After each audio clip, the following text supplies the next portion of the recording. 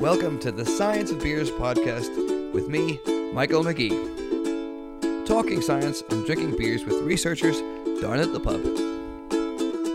So join us with a brew and let's cheers to science. This is the 7th episode in the 3rd season of the Science of Beers podcast. This season is made in collaboration with our friends at the Danish Institute for Advanced Study. Our guest today is the founder of that institute.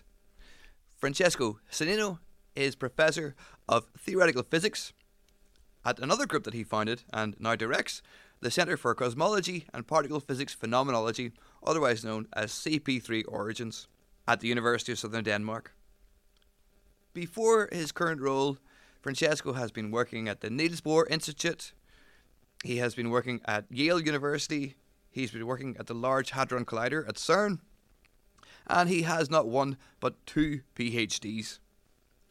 So I really can't think of anybody better to sit down with a beer and ask, what is the universe made of?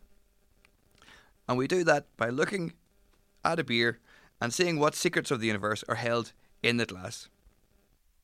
It was really clear for me that Francesco's driven by the fun of curiosity and a genuine love for the beauty of nature and German Weissbier.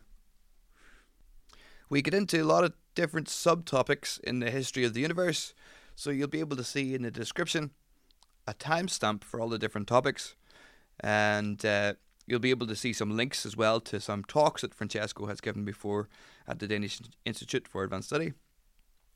If you like what you hear, go back and listen to the rest of the season. We cover a different topic each episode.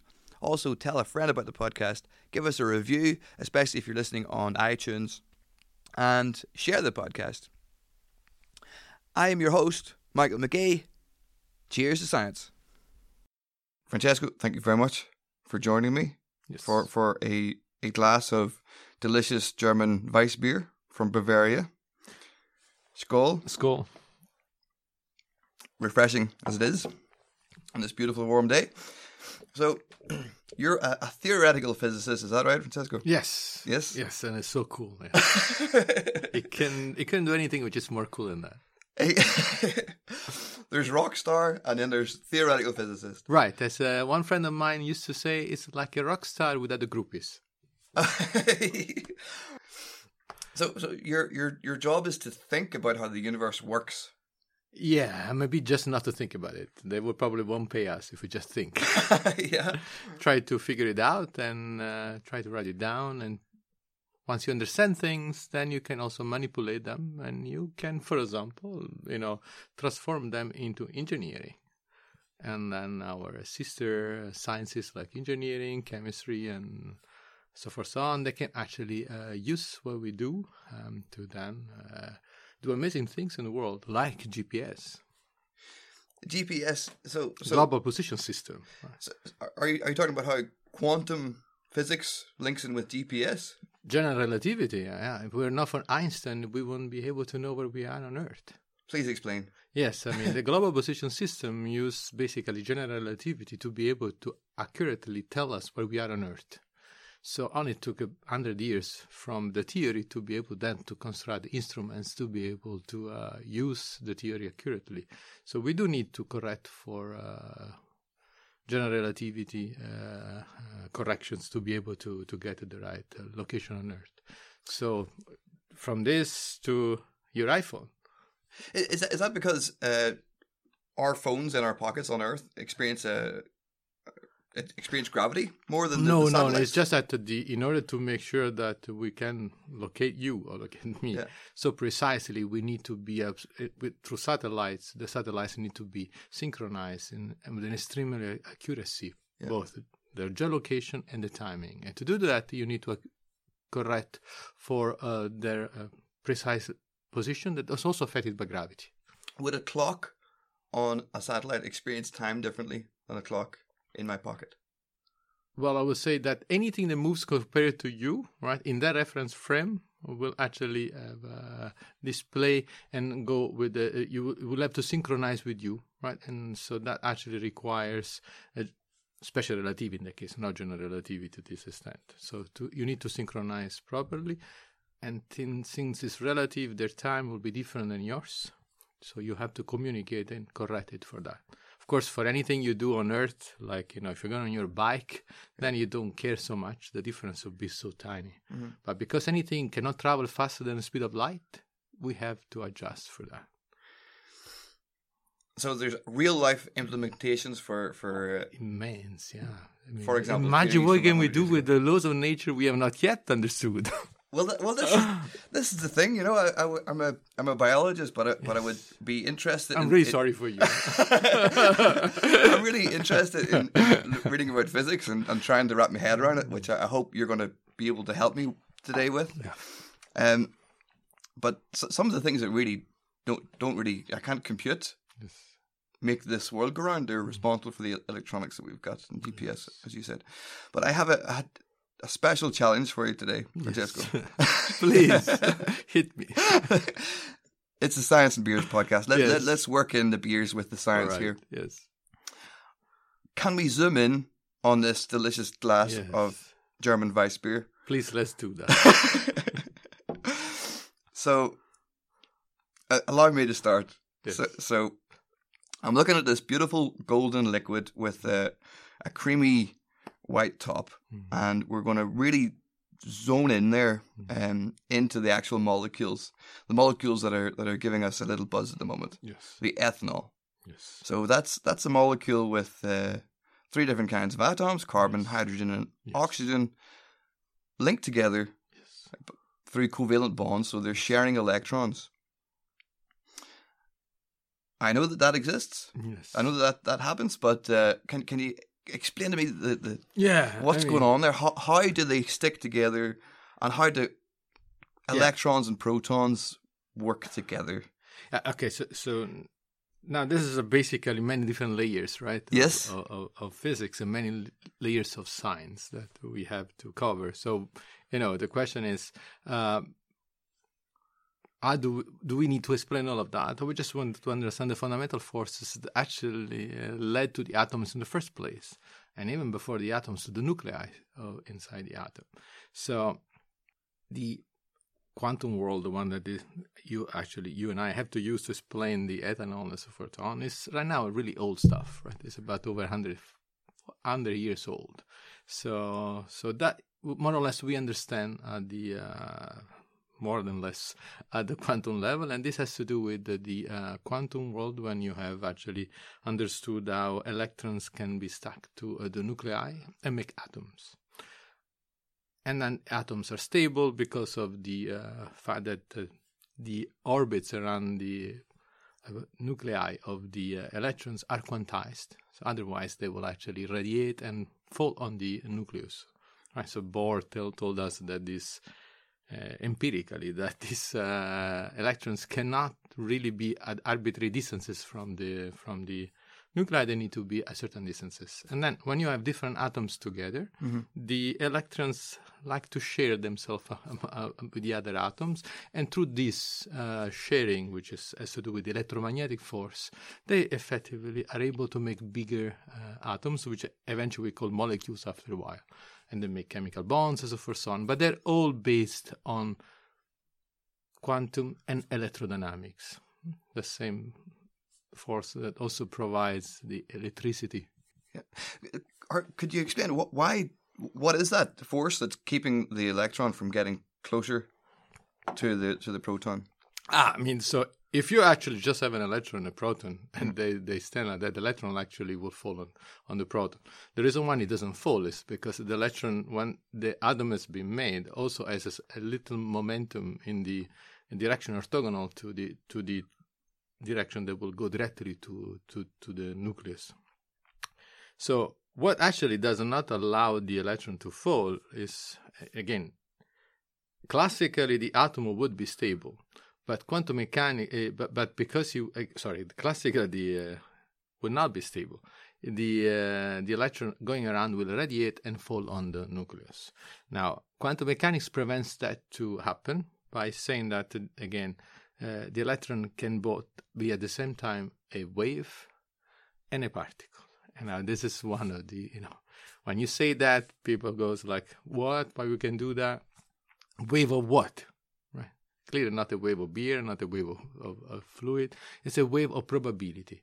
So we give up, when we get to the quantum world, in the explaining everything in terms of a single point-like object, but we say that we can at best provide the probability with which the electron is there. So we're going to say that we have a wave of probabilities. Now, if you have waves, you probably have seen that when you have waves, if you put them on a pond, right, they actually make nodes at the end of the pond, or makes actually maximum and minimum. And when you put on a sphere, like it could be around the atom, only certain frequencies are allowed. So not all of them are allowed. Therefore, this probability only certain type of distances that you can have from the nucleus, and this is actually the basics of quantum mechanics. So when you actually understand that at that level you're not allowed to describe the electron just as a point-like particle, but as a wave. So electron behaves sometimes like a particle and sometimes like a wave. I know that that's also true for light. It behaves like a wave or a photon. Yes, yeah. So how does light, white light, interact with this glass of beer? Because I'm imagining there's white light coming and hitting the beer, and it's there's only a beautiful golden color coming back. Yes. Back to me. What's going on then at the atomic level? So when actually the light comes to the glass, in this case to the molecules of the beer, it will actually make the electron jump from certain from their equilibrium state to some high excited state. What you observe is then this electron falling back and giving back the light they have absorbed. And they only absorb the light that is actually then the color you see. So you see only the light that have been re-emitted by the electrons once they have been excited. So not all the spectrum of light is absorbed by every single molecule or every single atom. Only a specific one, the one which make them jump to, if you can imagine pictorially, to some larger distances. Then they will go back and they'll emit their particular type of light. That's, a larger stand gives us different frequencies that you see. So the beer is absorbing the golden frequency and then re-emitting that golden frequency again. Exactly. And this microphone in front of me is absorbing the grey and then re-emitting that again. Exactly. What about the other wavelengths of light? So they will all affect other materials, other particles, other free particles which are not, for example, bound. So it depends exactly what you're impinging onto. I mean, it's a property of the material at this point. That's why you can study the materials, right? It's exactly the way we study materials. So we do what a 3 years old kid would do. You throw at them stuff and see how they react. So the same we're doing with light and, what do we have around us. Yeah. So you actually know that, and then you can also extrapolate. Of course, you can have different type of frequencies. You can have entire spectrum of frequencies, but some atoms only react to a certain frequency. That's also the way we know what stars are made of, because they only emit light coming from the material they're made of. Because they're emitting light that tells you about the stars. Exactly. We know all the elements that are in stars. We can look at the sun and see what the sun is made of by actually looking at the spectrum of light coming from the sun. So the spectrum of light coming from our sun in our solar system is different from the spectrum of light coming from a different Absolutely, star. Yeah. Depending on what the star is made of, right? Okay. Yeah. And so what is our sun made of? Well, our star is a red giant, so actually it's not a very powerful one, and why will be burned already. And actually is will actually, as each single star starts basically with like an engine, start basically burning up elements. So it starts with the hydrogen that makes helium. So you have to think about it, that you have gas, and then gas likes to collapse. Because of gravitational, through gravitational force, so it likes to collapse. But as it tries to collapse, at this point, the atom wins the electromagnetic repulsion and gets actually squeezed very much against each other. think about hydrogen. Hydrogen is basically one proton, and one neutron, and one electron. So, but when that happens, so this actually, at this point, the nuclei gets closer to each other, and they start fusing. They're fusing and making heavier atom, in this case helium. So, and when that happens, actually, the fusion process keeps the star in equilibrium, thermodynamic equilibrium. On one side, gravity likes to push. On the other end, the gravitation, the pressure, the thermal pressure coming from burning up keeps the star from collapsing. So the fuel keeps actually burning. More hydrogen become helium. At one point, everything's helium, and so the star collapses because there is nothing to burn anymore. But at this point, the helium start getting close to each other. It makes another cycle, and then it starts with heavier elements like carbon, oxygen, so forth. So on. So literally, we are stardust because we came from the stars that exploded. In particular, we think we come from supernovae. And that's us, but that also refers to the carbon, the hydrogen, and the oxygen in this molecule of ethanol that's giving us the buzz. Yeah, everything exactly. Everything here, from what gives you the buzz to what gives you the sound, gives basically our own existence, is due to the fact that the stars have metabolized different elements and created heavier elements. You can also ask what is the heaviest element a star can produce. Yes. And it's iron. That's why we know that we are very late in the stage of the universe stage, because Earth is has a lot of iron in it. So we came from a very an explosion, presumably, of a supernova type 2. And that actually is in once they burn everything, got up to the iron, there's nothing to burn anymore. Then the star is doomed to collapse and to actually burst after the collapse, and the elements are thrown out in the universe, and eventually they start, because gravity likes to keep things together again, they start forming planets, start forming other objects. And we are actually, the solar system came from,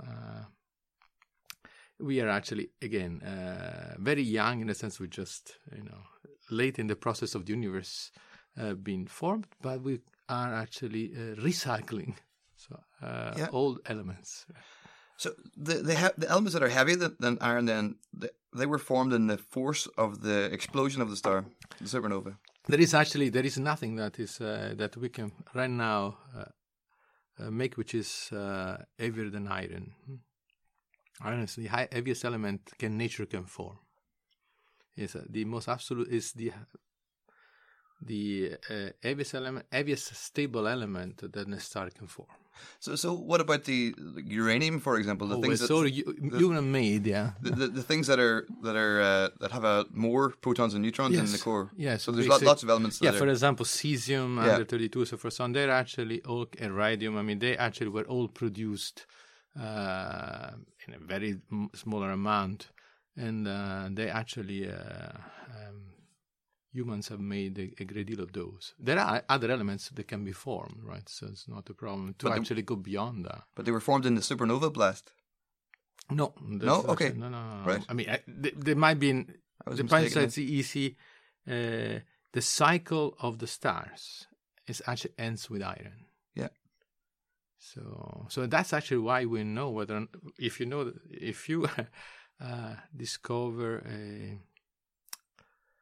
a new civilization, right? How do you discover it? You could also discover they've been, making elements the stars don't make. Mm-hmm. And you'd be able to see this with light because each element has its own light signature. Yes, absolutely, yeah. And the light signature is to do with how the electrons are formed around the nucleus. Yes, exactly. of the atom. And they emit with a light which is allowed by their own orbitals around the nucleus. Yeah. So they can only move in very well specified frequency from move up or down depending whether they're excited or de-excited. Yeah. So we have an imprint. It's like a fingerprint. So we really have a fingerprint for each single star. And that's also what tells us whether the stars are going away from us or coming toward us. Because once we know the fingerprint, we can see whether it's blue shifted or red shifted. Mm-hmm. If it's blue shifted, the star is going away from us. If it's redshifted, the star is coming at us. So actually, we can even. I thought redshifted was getting away from. Sorry, us. redshifted going away. Blue is coming and red is moving away. Sorry, the other way around. Redshifted, they're actually moving away, and blue shifted, they're coming at us. Because I heard about that before, described as the Doppler effect. If you're hearing an ambulance coming, you can hear a different pitch as the ambulance comes towards you and then moves away again. Exactly. So the pitch is higher if it comes toward you, and is actually smaller if it goes away from you. This is the pitch of light. Yeah. You can also do that. So you really can. That is the way we as humans have learned about the universe. Yeah. So when we understood how the atoms worked, then we actually could basically use that information to look at the rest of the realm around us. So we're talking about light here, and light. It's. I would say it's okay for me to get my head around. Mm-hmm. It's because we're talking about a spectrum of light here, and all the colors we see is part of it, just a very small part of that. At one end it goes up to X-rays and gamma rays, and one end it goes down to radio waves, so it's all to do with the wavelength of these of the electromagnetic spectrum. Exactly. So light I think I've got but the magnetism part of it, how does that come into basically, what I'm saying is I can't really understand magnetism. I don't think. I mean, electro and magnetism actually became the same force, right? So, and again, it's due to relativity again, right? So you can have an electron which creates an electric field around it, or you can move an electron, and that's creating a magnetic field. So in a way, these two forces are complementary to each other. It depends also the way the things move. And so electromagnetism are an expression of the same force, right? So the electric and magnetic field are actually expression of the same equations, so-called Maxwell equations. And it was breakthrough really when people started understanding that indeed they were related. They were not two different things. They were expression of the same force. Mm. So one way to think about it is that you don't have to think really about it, about electro and magnetism, right? It goes back because we have historical heritage to have experimented them differently, but actually they all come from the same force, with its electromagnetism. It's amazing that we take it for granted. It's how we get power. It's how we do our telephones have power. It's how we make electricity. Yes. But it's as you said, you're not meant to understand it. You're just meant to share it. It's like one of my remember teachers at university, when I asked him what is temperature, it's like it's not something you have, it's something you share. So it is really you have to think about a force as the mediator that of interactions in between particles, right? And that is actually what really the electromagnetism is. It's the mediator of the electromagnetic force between two objects that experiment the electromagnetic force. We have also particles that at first instance don't experiment the electromagnetic force. They are neutral.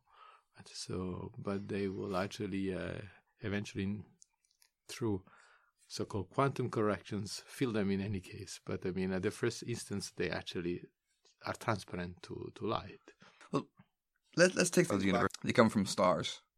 Yes. Which is incredible. Yes. So, and stars are made from protons, hydrogen. Yes, exactly. So, where did they come from? Yeah, it's a good question. I mean, we don't know where the protons came from.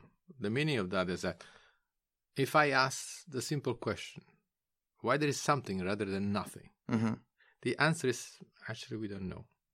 What all the fundamental forces that we have so far, if you ask them, could you explain why we have protons rather than just pure energy around us? Actually, the prediction from what is called the standard model is that we should have pure energy.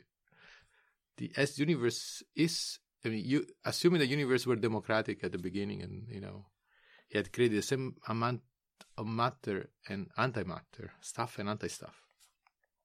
And we know there exists the anti-stuff. And you ask, you run the movie of the universe, according to the laws of physics we know now, you will find out that nowadays we shouldn't exist. Which means the laws of nature we have now are wrong, or at least partially incorrect. because they can't even explain why we have protons and not an equal amount of proton and antiproton that annihilated away into pure energy.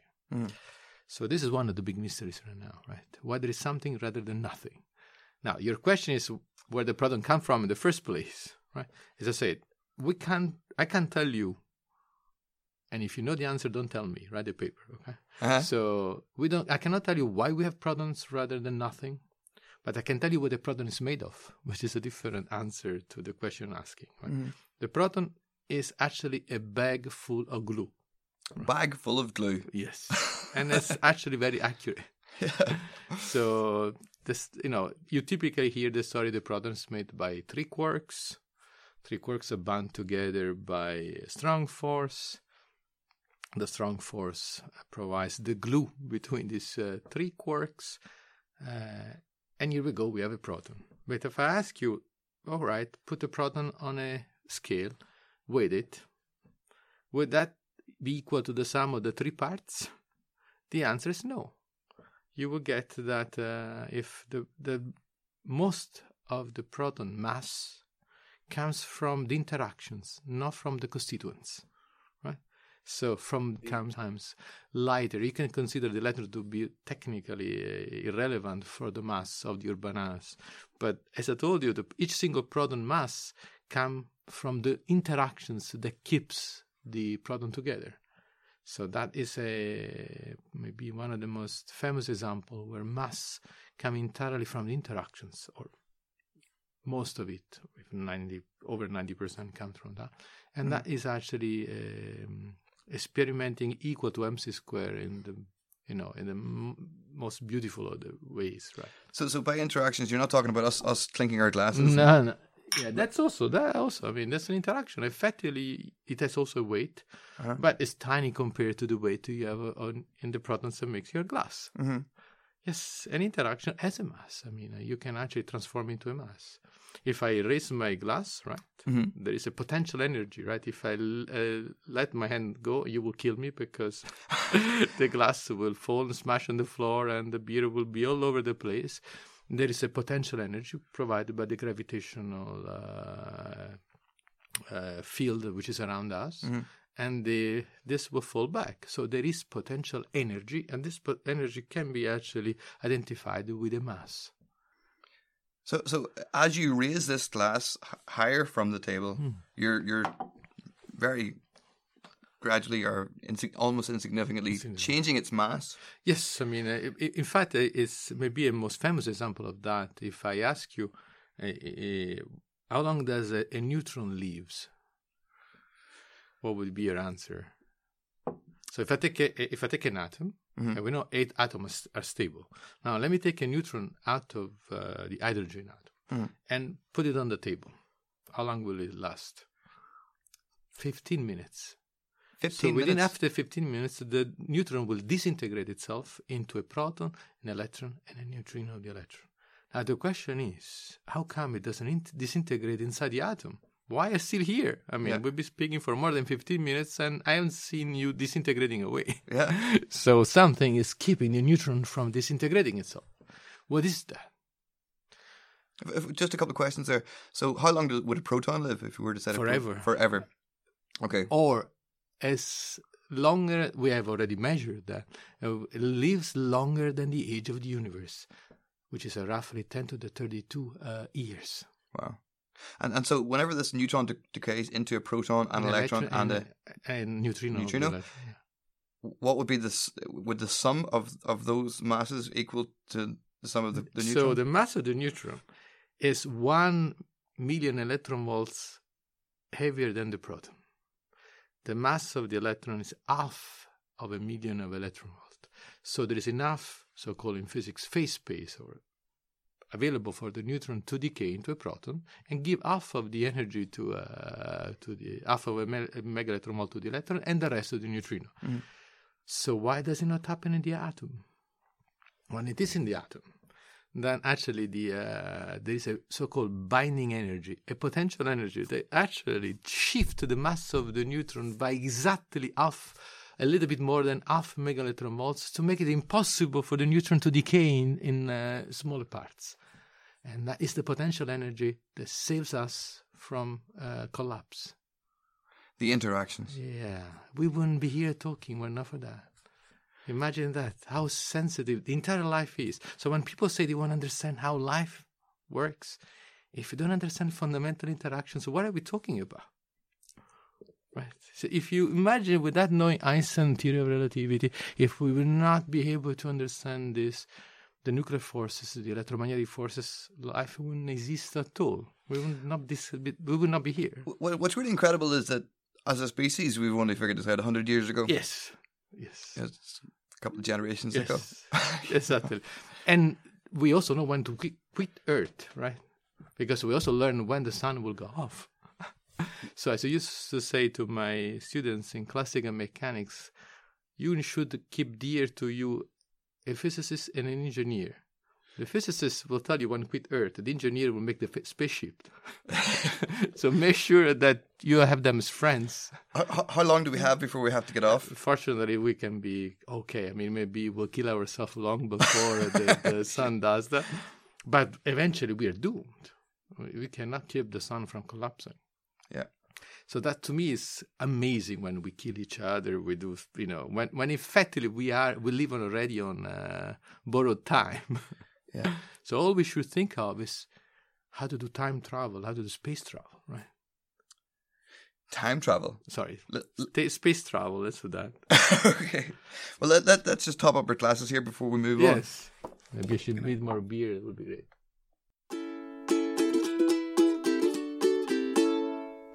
But I'm sure you have watched Interstellar, right? So. Oh, yeah. Wouldn't it be cool if you could actually go through wormholes? It would. Do wormholes exist? Not currently. Not according to the current theory of general relativity. Wormholes are non-stable solution of general relativity. However, if an alien coming from outer space comes here tomorrow morning, right, that we know that has gone through a wormhole, we should just, not shake their hands because they're incredibly smarter than us. They probably are not here to make friends, but to colonize us. Yeah. Because they've been figuring out to make matter that allows a wormhole to be stable. So they are going to be so much smarter than us. Yeah. But you think that their intentions would be not friendly? This I learned from a documentary, right? So it was pretty cool. So, do you remember the documentary Independence Day? No. The documentary was about evolution. Like, do you know any species that got smarter than another one that made friends with weaker species? That's a very good point. I don't know any of that.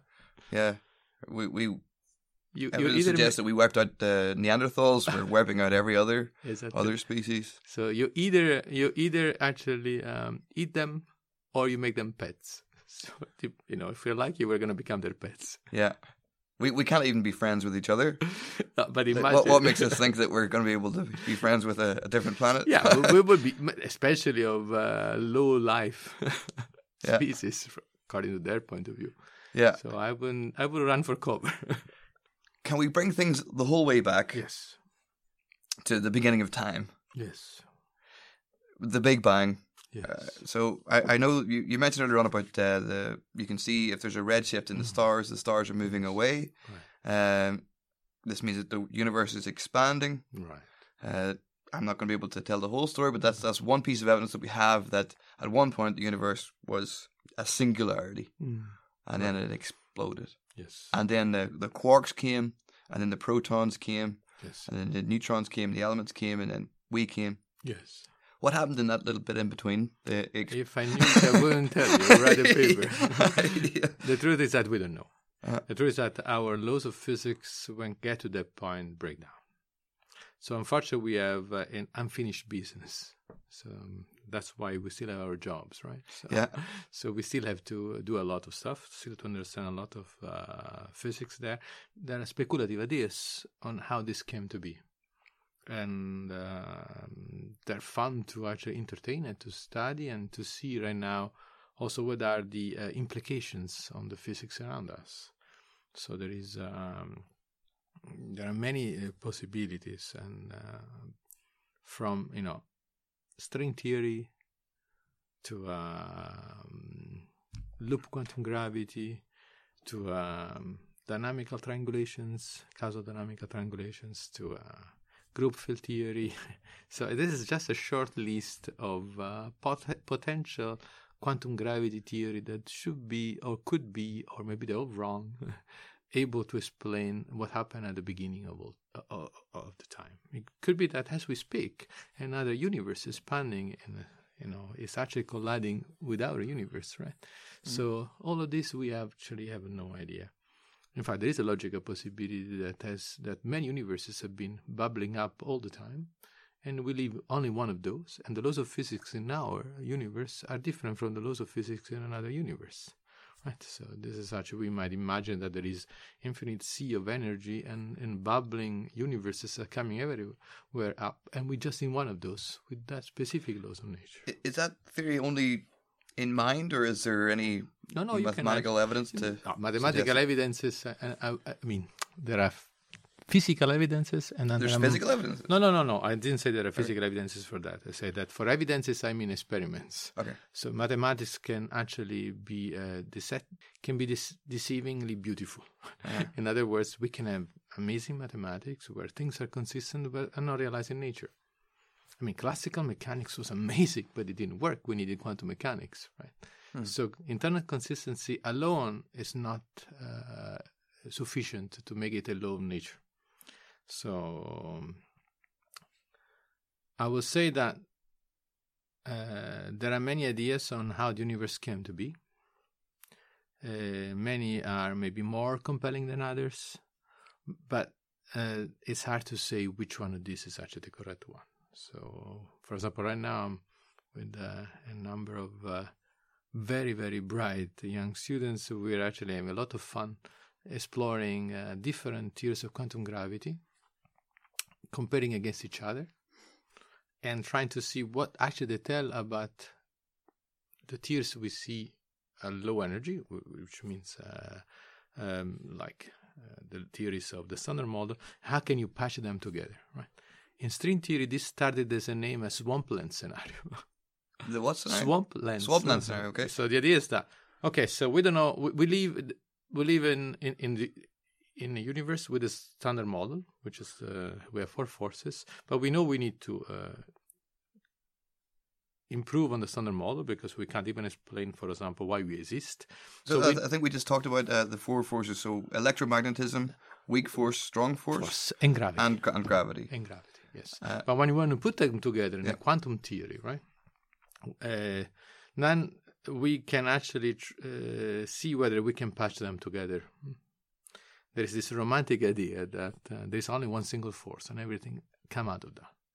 So string theory is one of these romantic ideas where from a single force everything else comes to be, including gravity. Mm-hmm. So a single force regarding, say, what temperature? No, single force means really a very basic concept from which everything comes up. For example, if I say that the elementary constituent is not a point but a string, then from the different vibration of the string, I can get all the particles I want, including gravity. Is that clearly a beautiful romantic idea, right? So, because I'm unifying all the particles you've seen in one fundamental object called a string. Now, the string can do many things, right? The string has also... I'm not defending string theory, should be very clear, but as used to say, the only way to criticize something is to know it. Mm-hmm. So, string theory is one of the ways where consistently you can patch up different forces, and you can actually write a consistent theory of quantum gravity. Albeit it also predicts extra dimensions, right? So now you can say that's a bad thing because we've only seen 4 dimensions, or this is a great thing. We are about to discover extra dimensions. Depends how you spin it. So personally, I'm interested in understanding. So a coherent mathematical theory of space-time that also is able to describe the ordinary forces is at the very least, a very nice toy model to explore. Mm-hmm. Maybe it's even the theory of everything. Who knows? A theory of everything. That's the goal. That's the gold star. Yeah, that's the dream. Yeah, okay? That's the romantic dream behind everything. That I wish I can see God in his eyes, right, and say, okay, fine, I understand what you did, right? I'm not a believer, but certainly the romantic idea of a unique theory of everything from which everything comes out is appealing. Mm-hmm. So a theory of everything. So that would be able to describe classical physics like Newton's laws, and then combining that with quantum theory, that would also describe what was the mechanism that set the Big Bang off.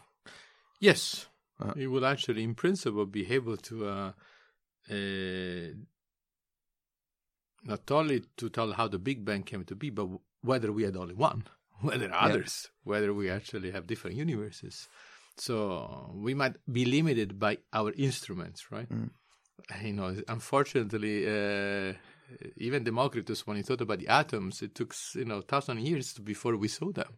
So you can be infinitely smart, but unfortunately, if the instruments are not there to be able to see it, it does not really. We cannot validate the theory. I'm going to get a bit more philosophical now. Yeah, so sure. let's say we have this theory for everything, yes. And a good theory is able to predict what's going to happen. So then Yes. we would be able to predict, say, what the evolution of the universe up until now, and then where it's going to go, Yes. which would then imply that things that happen within the universe is predetermined. Well, okay. So let me put this way: you, depending on what kind of universe we have, right? Yeah. Because we're going to have different type of universes. So I don't think you can predict what happens, but you can say what is the gross story of the universe, right? Mm-hmm. But with a certain probability, say what's going to happen. Well, even whenever it comes to placing an electron, we can't say exactly where it's going to be. There's going to be a probability. Right. Like there's a probability that I'm going to take a drink of beer right now. Exactly. At a classical level, we can be very precise about that, right? Because, I mean, at the macroscopic level, it's a bit easier to actually say. For example, right now, the universe will expand forever. I mean, according to our laws, the universe actually, and our measurements, right? There is a continuous expansion of the universe. Will become very cold, and everything will die out because unless we hit another universe, that's also expanding at the same time, and it will actually enter in our in collision with our universe. Mm-hmm. You will have another bang. So, in the laws of nature will change. If there were multiple universes and they collide, they wouldn't just merge together. It would be explosive. Depends. I mean, for example, the people have been studying that in string theory. Again, string theory is, think of it as a toy model for playing different things. People have worked in the possibility of different universes and colliding each other. And the way to think about it is that our universe, right, is 3 space and 1 dimension. Sorry, with 3 space and 1 time. 3 space dimension and 1 time. So you can see that, you can think of it as a membrane that actually, imagine that you have this window behind you, right? This window is a 2-dimensional membrane, and then there is time. But we live in 3 dimensions, right? So you can actually see the membrane, and the beings living on that membrane only see the membrane but nothing else, right? So now you could have another membrane, which is another universe, that is actually impacting on you. So that would be actually an impact. So people have thought, what if at the beginning of the universe, rather than being an explosion, was actually a banging of 2 membranes? Then they will actually provide the sound of the gravitational waves coming from there will be different from the sound of the gravitational wave. By sound is metaphorical sound. Or the gravitational wave coming from an explosion. And so people are searching for these cosmological imprints of whether or not our bang was from 2 membranes colliding or actually an explosion, because that'll be different. And so now you can see that how admittedly more speculative ideas can actually turn into experimental tests of this idea.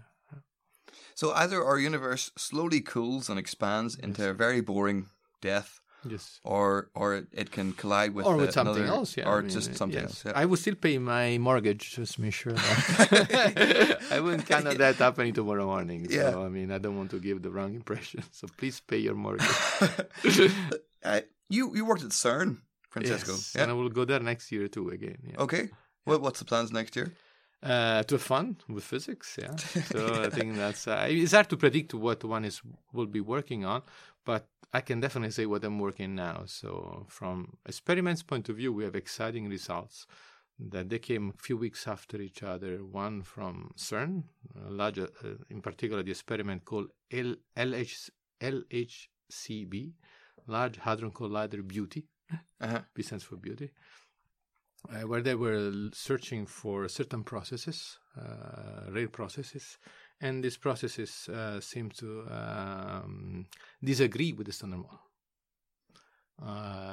at least at 3 sigma, and they've been actually repeating this experiment for 3, 4, 5 years and consistently disagreeing with the standard model.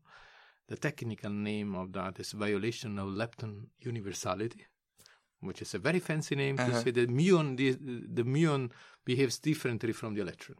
And according to the standard model, the energy at which they do the experiments, the standard model predicts that the muon and the electron should behave in the same way. But they calculated this, a certain decays from beauty mesons made of with a quark beauty. A quark called beauty? Quark called beauty, and that beauty will decay into a strange quark, an object made of strange quarks, and then 2 muons, but it will also decay into 2 electrons. And you do the ratio of these two, and in the standard model, this ratio should be 1, right? With very large precision. And it turns out to be actually not 1, but 0.8 with some error. This error allows you to say that according to the experiments, they are 97-98% away from the standard model. Mm-hmm. We still have to wait for other experiments to test that. 2 weeks later, Fermilab measures the magnetic moment of the muon. This came also in all news, right? Now, the magnetic moment of the muon, you can think of it as a muon also having a little magnet inside. So what you do, you put in a magnetic field and make it precess. And you can measure the frequency of precession. Right? And then you can compare it to the predictions in the standard model. Now, this is a little bit more delicate than what I told you was seen at the Large Hadron Collider. So Large Hadron Collider, there is no potential theoretical problem with that. With this one, there are some corrections that are not as precise to be calculated in the standard model as in the case of the Large Hadron Collider. Nevertheless, again, the muon magnetic moment turns out to be different than what you predict in the standard model. Now, it's tantalizing to think that something's there. New forces might actually be there that account for the difference from the muon and the electron. These new forces, now, if you allow me to speculate, right? Mm-hmm. I don't like when something postdicts something, right? It's always nice when at the same time also they solve other problems. So we already know that the standard model fails to explain why we are here in the first place. We also know that the standard model fails to explain dark matter. So maybe these forces are able to now not only account for that, but also to actually take into account of these other explanations that were, in any case, impossible to be derived from the standard model. So maybe we're seeing the first cracks in the standard model, and maybe if that's true, and it will take probably a year or 2 before this will be consolidated, then in a year and 2 years from now, we will all be doing that. Mm-hmm.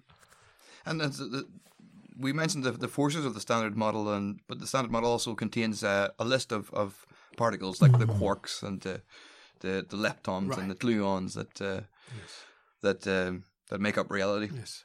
It's the best we have to describe reality. Yeah, I think it's not very satisfactory. I mean, if you ask me, I think that's disgusting. I don't like to have 3 copies of the same particle. Like you have electron, muon, and tau. They actually have all the same chemical properties. They actually differ in mass. So they call that families, right? So, I mean, families typically can be very good, but if too tight, they're going to hurt you, right? So the same is with the families. So we don't know why there are 3 families and why there should be 3 and not 5 and not 6 and not 7, right? So we don't really have a good explanation for that. So as somebody said, I mean, we have the electron who ordered the muon, right? So the question is where all this come from? Why do we have 4 forces? Why do we have 3 families of particles, both in terms of the quarks and the electrons, muon, tau, and neutrinos? This actually, I think, that the standard model, you put in by hand. You don't understand it. You use them. An example, we can go back to chemistry, right? Before we understood how to make the atoms, Mendeleev came with a table of elements. At that time, it was a fantastic discovery. It was the fundamental table of particles, right? They were the atoms. And at the time, okay, this is what the universe is going to be made of. And then we realized, wait a second. I mean, but actually there is a much simpler explanation. There are protons, neutrons, electrons, and with these 3, I can make all the atoms. That's a fantastic discovery. And we thought, we'd made it. Protons and neutrons are the elementary objects together with the electrons, and then all the atoms, bang, are done. And now we say, no, wait a second. Even the proton neutrons are made of something else. And they actually, now we find out that they're even more than just the things that makes a proton and neutron. Of course, the table we have now is much, much smaller than the Mendeleev table. But I think it's still too large, according to my taste. So of the particles that are in that standard model, which of them are in this glass of beer? Only the up, down, and electron. So the quarks only? Yes. No, they're up, down, and the electron, yeah. Up, down, and the electron. Okay. Only 2 types of quarks, the up and down, and up and down. And okay, so there's only 3 there. Yes. Right. And of course, there are also the gluons that keep the protons together, and then there is the photon that the keeps actually that basically allows you to have the atoms. These are the obvious ones, right? The ones they are there. So this is actually that's why I say who ordered the muon, right? So we're zooming in as close as we can get, and this is as close as we can get. Yes. But what about that space then in between this stuff, like the space between electrons, the space between all the particles you're talking about? Is that really empty space? If we space, meaning the 2, yeah, the space between. The space is never empty. Right. So what is there? I mean, it's the space is never empty. So basically, what we say is that, and this goes back to quantum mechanics again, right? So, if you ask what the space is made of, right? So, if at one point in this space we have an electron and a positron forming, as long as they leave for a time, you can't measure it. They're gonna be there. So the thing is that as we speak, I mean, an electron-positron pair, like any other virtual pair, which is sufficiently light enough, will form and enclose. So what we call the vacuum, it's not really vacuum. It's actually made by virtual pair of quantum mechanical objects. So what we think is empty space. Yeah. These small particles, electrons, and its anti-particle, the positron, they pop up and they spring into existence. And they die again. And they spring out of existence. Right, exactly. But for a time for which you can, and there's an uncertainty. The time they leave and the energy they can actually have, they're correlated. So we won't be able to make them. But a black hole can make it. And that is why the black hole actually has a temperature. Okay, so before we get into black holes, we have to get into something that makes inherent sense to me, but I don't understand it. Gravity. Yes. So you mentioned at the start of this about how the interactions with the gluons and the up and down gives the proton its mass with Einstein's theory of relativity. Yes. So we have its mass, but mass is different from gravity. No, mass is always part of gravity. So okay.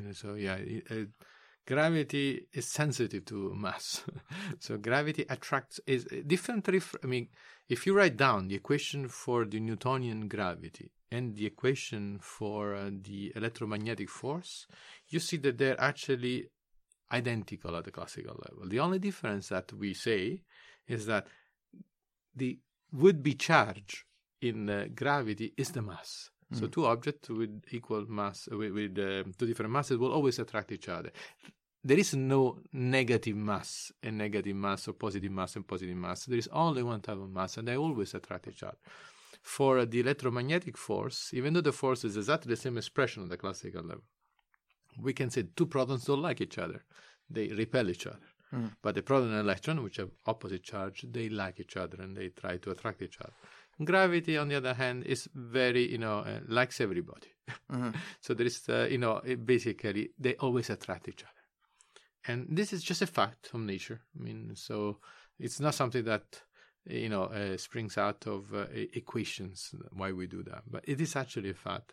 But then, our friend Albert, he actually, little Albert, decided, this is gravity is more like an expression of space-time itself. Gravity bends space-time. So rather than thinking of actually a abstract force, think about the space itself, being changing with if you have mass. So mass modifies the space around you. So like on this sofa and this couch, your laptop there is modifying the surface there. So if you put a ball around your laptop, it likes to get close to the laptop. So at this point, you interpret gravity as a modification of space-time itself. And that is, if you want, the closest kind of understanding you can get to gravity, where gravity and the mass deform the space around it. And therefore, it makes objects fall into each other gravity. Literally, like where you were sitting on a sofa and you have two, balls on a sofa, and then eventually the two heavy objects will attract each other and try to get to the same place. So the mass interacts with the fabric of the universe, space and time. Exactly. But I am reminded about another CERN discovery of the Higgs boson. Yes. And I didn't quite get that, but this is another particle that creates a field, a force, in which things with mass interact. Yeah. Now the question is that you're asking is slightly different one. Where the elementary particle gets their mass from. So we already say that even objects which don't have a mass, through interactions, can actually generate mass. This is one way to get a mass. And this is actually, again, through interactions. So now you're already primed to understand that other interactions can also give a mass, right? So in the case of the glue, it's the interaction, the gluons itself. You don't need a Higgs to give a mass to a proton. That's the beauty of that. So we have a generation of a mass of a proton that comes from pure interactions among massless constituents. And that's mind-blowing, right? Now I'll tell you something else. Now there's another possibility where the mass is generated through the interactions with another state, in this case the Higgs. So now, imagine that this is the Hall of Fame analogy, right? This is something that when physicists were asked by the British ministry, right? Can you explain to us, to human beings, how the Higgs works? And they came up with this explanation. I don't subscribe it as the most beautiful explanation, but it is an explanation, right? It's an analogy. And as an analogy, it's just an analogy. So imagine that you Michael, you're very famous for Science Beer. Everybody loves you. You can get to a room, right? And you work out every day, and you're very thin, and and extremely energetic. It's good this is a podcast. Yes, exactly. Yeah. You're not seeing Michael, but I promise you, it's like exactly the way I'm describing it. So, of course, I take a little, a beer for free after this. So, but then he enters into the door, and everybody knows him, and people want to get this autograph. And this universe, which we now call a room, right? Because of his interactions with the rest of the people around him, which now you can think of it as the Higgs field, he will slow down. You cannot go fast, right? Now, the star acquires momentum, and by that it will actually effectively acquire a mass, because the clump of people around you will actually slow you down. On the other hand, if a tax collector comes in, everybody tries to avoid this person, because tax collectors are not, primed to be loved. And this person will have a lesser mass, because it will go more will go through the universe unnoticed. Okay, so the Higgs seems also to have a preference to certain particles. It interacts more, and with other particles interacts less. The standard model does not tell you why that's the case. That's unfair on the electrons and the photons by calling them tax collectors. Right. The photon is your tax collector, and effectively. The electron is a quasi-tax collector, and the top is the Michael of the situation. It's the object that gets the heaviest mass of all. That's a nice analogy for describing the... Yes, I wish I had invented it. But I'm getting in fact a beer. They got a bottle of champagne. So. There you go. So, almost the same. So we have gravity now, but I'm really fascinated by black holes, that because gravity it's described as a weak force. You know, it takes something the size of our globe to have a reaction to be able to hold my beer in my glass. Yeah. But a black hole has so much gravity that light can't escape. Yeah. So what? I can understand it that if you get a really massive object, it sucks everything in. I'm picturing something that's actually massive, but it's so compact. It's a singularity. Yeah, but I mean, we don't know what is inside the black hole. So I mean, again, for the same reason why we can't run the history of the universe exactly at the very beginning, there is a singularity. At the same time, we cannot all the laws of physics or we don't have a theory of quantum gravity, so we can't really get to the interior of the black hole and get basically where there is a singularity. What we can say, however, is that black hole forms. We know they exist. We have seen it. I mean, effectively. And the question is, first of all, how do you see a black hole in the first place? Because it's a black and it's a hole. But we can feel their gravity. Now, black holes are solutions. Now, if you just, as I used to say when I teach physics, there are two modalities. One is actually, being guided by your intuition and the mathematics. The other is what you call the blind mode. You just trust your equations, right? Mm-hmm. So let's go blind mode. So you take the gravity equation and ask, what are all possible solutions, right? The kind of space-time you can have. And gravity says, we can have this type of space-time that has exactly this behavior, will bend the light around so that light doesn't escape. And now you can say nonsense, or say, well, let me look and see if it's there. So black hole came out like that. I mean, they were predicted from the theory of gravity and said, these are solutions of Einstein gravity, so we can better see if they are stable, which means classically they don't go away. So they should be there. And that's the way people start.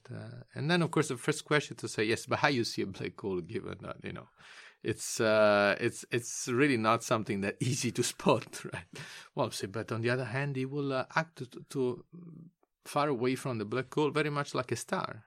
It will just pull things together, and people planets, planetary systems, or other black holes or other objects will go around it. So we could see them from their gravitational pull. So and that's the way we saw it. And then it came up Hawking, right? That made Hawking famous. Say, look, but so far we're discussing classical black hole, right? So what if we marry gravity with quantum mechanics? I'm not quantizing gravity. That's a subtle thing. That's why I can discuss it, right? Yeah. Because if I were really to marry quantum and gravity, I should have a theory of quantum gravity. I won't be describing what happened in internal of a black hole, but I'm going to describe what comes around the black hole. Yep. And that's where I can use both theories well enough to say something intelligent about it, right? Give it to me. And actually, so how it works? Hawking goes like, oh, right, fine. According to quantum mechanics, as I told you before, even in empty space, at one point, an electron and a positron will form, and then they will annihilate away again. I won't be able to, see them because they will leave for a short amount of time, so short that I can measure it. But now let's assume that I'm close to a black hole, and an electron and a positron pair forms. But I'm very close to the horizon of the black hole, right? So that one of the two particles is actually now going to be eaten up by the black hole. Now, by conservation of the energy, the momentum, the other one has to go away. At this point, from any observer outside the black hole, they will see an object that radiates. So the object actually now is not black anymore, it's gray. It starts radiating energy. It actually, and what energy? Its own mass radiates away. So a black hole actually is not a stable object. It will actually radiate away energy. So this particle that just sprang into existence with its antiparticle didn't exist. So now it lives, this particle stays, it doesn't get annihilated. No, not anymore. It goes out into the universe. Right. So, and it will endow the black hole effectively with a temperature, which is called the Einstein temperature. Sorry, the Hawking temperature. Mm-hmm. Yeah. So this is actually the Hawking, one of the major discoveries by Hawking was actually to marry in quantum mechanics and general relativity. He did not quantize gravity, but he did actually say what are the implications of having quantum mechanics married to a black hole, and became the famous Hawking radiation. And have we been able to see this? No, because the radiation is too tiny yet to see it. Yeah. But you can see the stuff that the black hole eats. So the recent images of a black hole were actually if you have a star and a black hole, the star will be eventually material from the star ends up on the black hole, and we see actually the image of that. What about time in a black hole? Is time eaten? Does time exist in a black hole? Time, I mean, again, as we were saying before, think about having that matter deforms space-time. If matter deforms space-time, deforms both space and time, right? So time, if you were getting closer to a black hole, right, your time seen from an observer outside actually gets lower. And in fact, in Interstellar, when they get closer to the black hole and they go back home in the mothership, the people on the mothership were older than the people that were on the star close to a black hole. So what happens is actually slows the time compared to observer outside. Unfortunately, you will still live in your reference frame. You still don't feel that. But compared to an observer outside, your age is lower than that. If we were to time travel, we would go close but not too close to a black hole and experience a bending of our own space-time, and then we could come back to Earth and we would be younger than people that were our same age before we left. Yeah. So that's the way I wouldn't count on that, but yes. No. in terms of doing the space travel anytime soon, but yes, that would be pretty cool. Right? Yeah. And I mean, I used to say to my own kids that, they love, of course, Harry Potter and so forth, so on, that actually that the physics we know leads you to worlds which are much, much more weird than Harry Potter. Yeah. And actually, that's actually unfortunate that we don't really kind of make this more fun to actually explore, right? Yeah.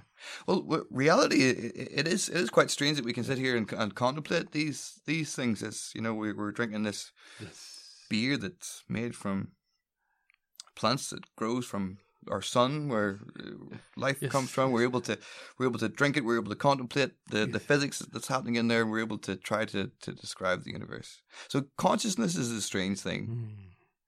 Well, I don't know where it comes from. I wish I could define it. Yes. Yeah. I mean, isn't that one of the 10 questions of this of the next century? Yeah. So I don't know. I mean, it is a fact that we are beings that reflect upon the universe, right? So as you were saying, if you were, it's amazing that we can do that. Given that if you, were to squeeze the entire history of the universe in a year, we would not been walking this. We would not be walking this earth for longer than a second. Yeah. So, and yet we're trying to now discuss the entire evolution of the universe, right? It's kind of insane. Yeah. It's quite hard to get your head around. Yes. But the moment you do, then you have control over it. Yeah. Well, that's cool. It's very cool.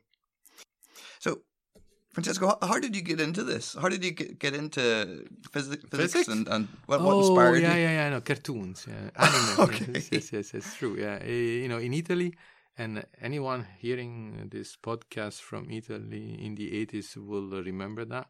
We were watching what now are called in a fancy way anime, Japanese cartoons. When I was a kid, were just called Japanese cartoons. Yeah. And there was one cartoon called Goldrake, right? And it was this cool men come to Earth to save Earth from aliens, right?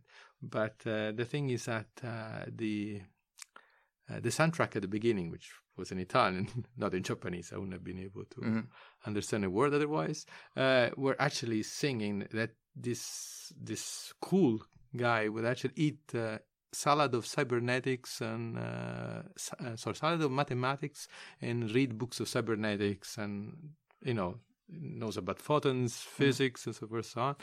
I need to know this.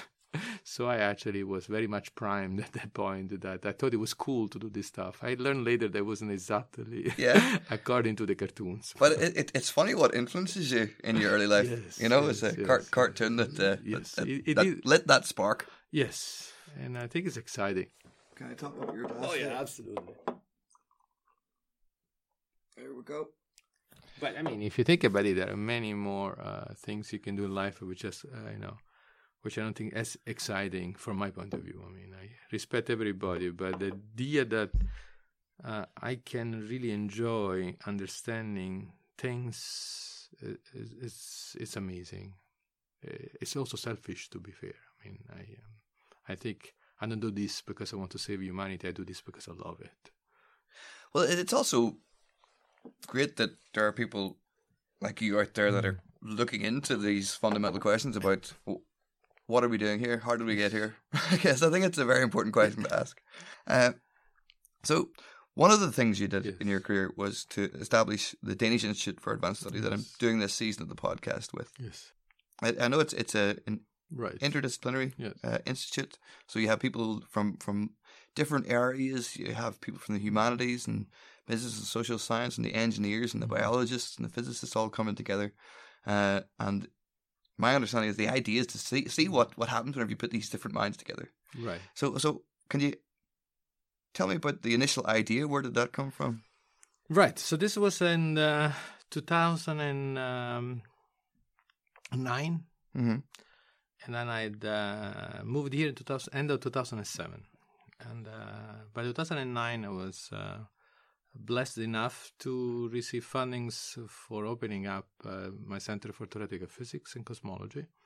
CP3 origins? CP3, right? And which stands for Center for Cosmology, Particle Physics, Phenomenology. And then the dean at the time and the director asked me, that's great. That's the first time since the NIST board we have another Institute for Theoretical Physics. That's amazing. But Francesco, how can we scale this up to, something exciting for the entire university? We would like to, be strong at the international level. So we needed to create something that it was, first of all, not just UNSE, but it was Danish. Yeah.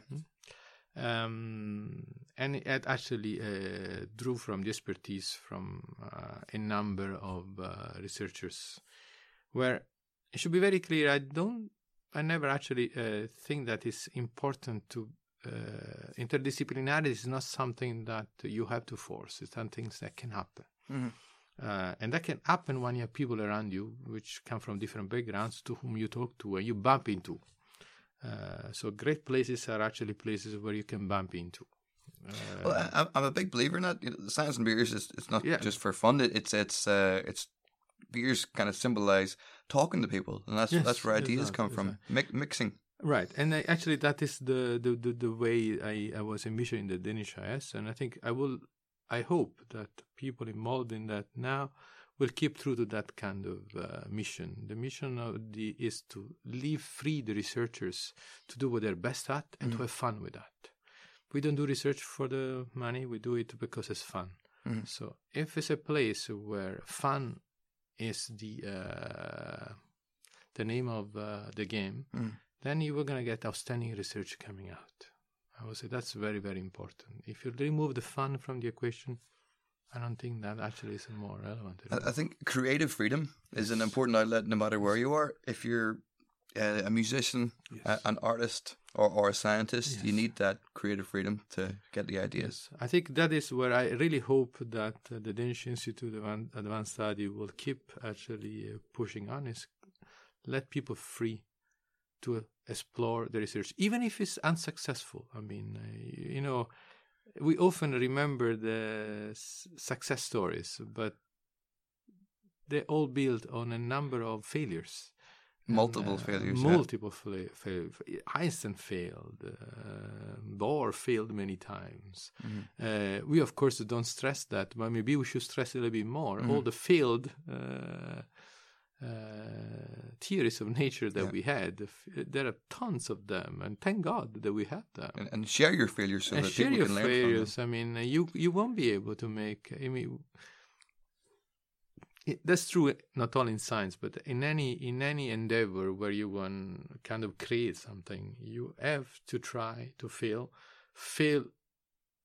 continue fail, but fail better. Feel better. Fail better. That's very important. It means, in other words, you have to learn from your mistakes. And actually, we know that there's only one theory of nature, so we are doomed. There is not. I mean, whatever theory we're working on right now can't be the right one, just because only one is right, right?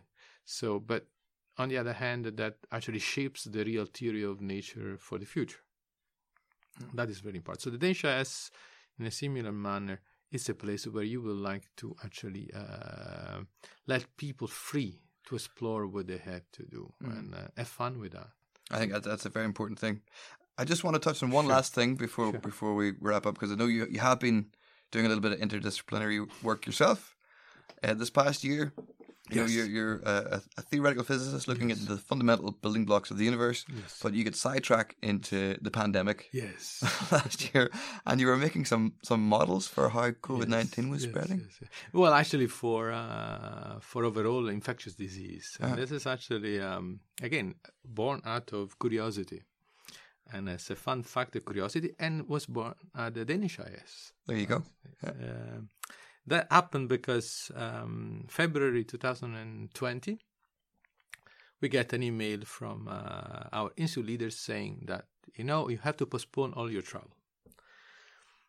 I was scheduled to speak at MIT. I had to spend several months, at least 2 months a year, and postponed by how long? So when I asked, a month, 2 months, 3 months, we have no idea. Mm-hmm. And so with a colleague of mine, I said, look, maybe we can try to figure it out. After all, it cannot be that complicated, right? And so with Michele Della Morte, we said, okay, you know what, Michele, let's look at what's happening in China and in Italy and see if we can get something out of that. And then in doing that, in the process of trying to unravel the data for fun, for curiosity, and for personal, understanding when we could travel again, first of all, it became very clear to us we wouldn't be traveling for years, at least another year for sure. And so that was like, okay, that's not a question of postponing, that's a question of canceling. That's there's a subtlety there. Second thing is that we start figuring out, and I started figuring out that the equations that we needed to use to describe what are known as logistic functions for the epidemiological curves, which are really the infection disease curve, were actually surprisingly close to a type of equations we were using to even describe the Higgs. And so at this point it became interesting for me to understand the beauty behind the pandemics. Now, I know it's a sensitive issue because, pandemics, people dies of it, so I'm very sensitive about that. But, forgive a poor theoretical physicist that loves beauty in nature, and that is nature too, right? Mm-hmm. So it's not the virus' fault we die. I mean, it's just the way it is. Mm-hmm. But the equations beneath the diffusion process were actually abiding symmetries related to time dilation. And that actually allowed us to effectively, efficiently encode the diffusion process of the pandemics in extremely simple equations that then allowed us to actually model the entire pandemics across different regions of the world. And after a few papers that we were able to publish, actually very well accepted by the epidemiologists, we came actually to predict the second wave pandemics and how they will evolve, which Nature Research thought it was very important, so they upgraded to international news and became actually very well known. And we got so excited about that that now we're actually even using machine learning and artificial intelligence to actually understand how not only the pandemics works, but how we can put these principles together to have a theory of variants of viruses and how they work. So basically evolutionary genetics, evolutionary infectious disease. Oh, you're a biologist. Yeah, am I a biologist? Okay. I would say that I am a kind of a poor physicist trying to understand some basic stuff, but it's true. We're actually trying to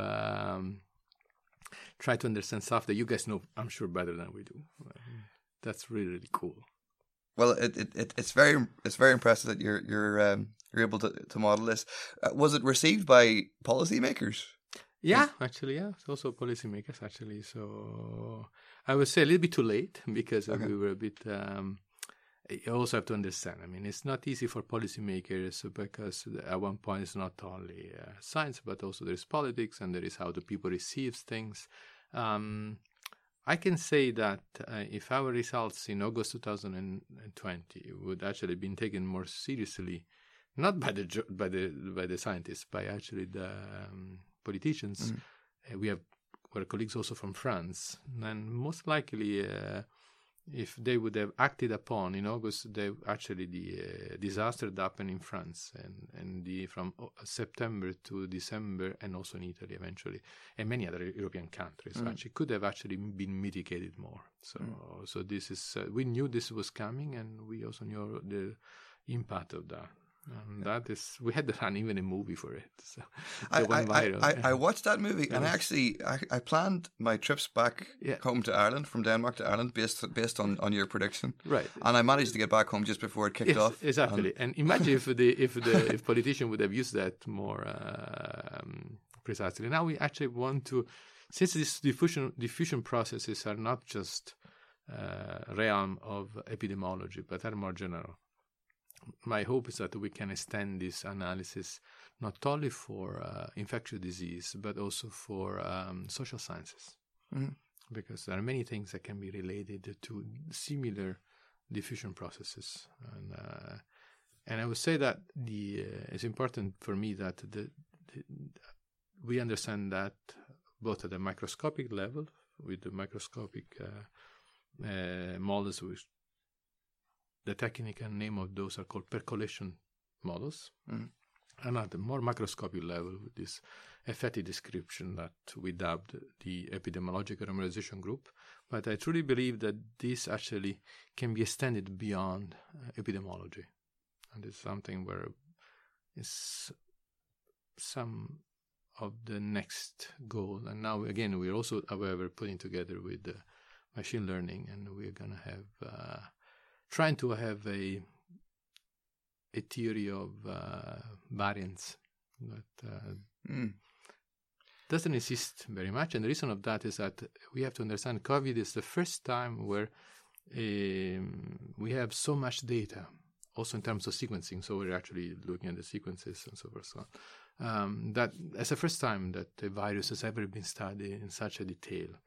Both from the epidemiological point of view, from a virological point of view, and from actually massive data point of view. We even used the Google and Apple data for study the movement of people in Europe and in the States. So if there was a lockdown, were people really we could staying tell, home? Or right. For example, we can say that in Denmark, people were not staying home. When it came the lockdown, you could see that people were all in the parks. So the actual mobility constraint, which were maximally felt in Europe, were in Spain and Italy, where people were really staying at home. So in Denmark, actually, you can see that, yes, people were not going to work, but they were mostly going to the park. You're still meeting up. Yes, which that actually is the way it was, and you can study that. So we have an immense amount of data right now. And this is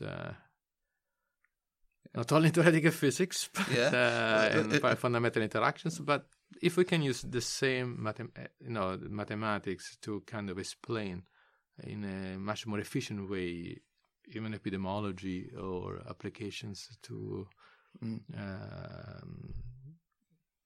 kind of away from fundamental interactions, I mean, I love that. Yeah, that's what I signed up for. Figuring out how the world works. Exactly. Unfortunately, COVID is now part of how the world works. But hopefully, those variants aren't anything to worry about. And but the idea is how to actually prevent, right? So, so the idea is to use this actually for understanding the way you can plan, for example, vaccination strategies. So we studied recently the interplay between multi-wave pandemics in US and the vaccination strategy, and the paper just been published. Just been accepted. It will be coming out in a couple of weeks, and it works really well. So we can see how well US has been doing compared to the disaster that we had in 2020. Yeah, so you can really see how and when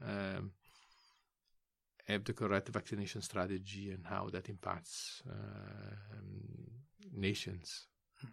So I think it's a service in this case for us, for the community. Yep. Well, Francesco, it's been fantastic talking to you.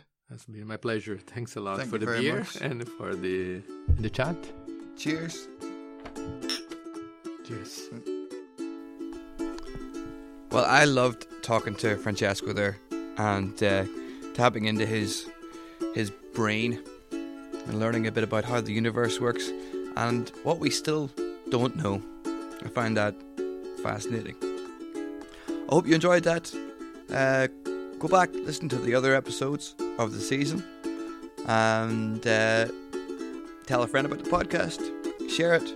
Give us a review on whatever you're using to listen to the podcast. And thanks for listening. Next week, the guest will be Professor Susanna Mandrup, and we're going to be talking about fat. My name is Michael McGee. Cheers to science.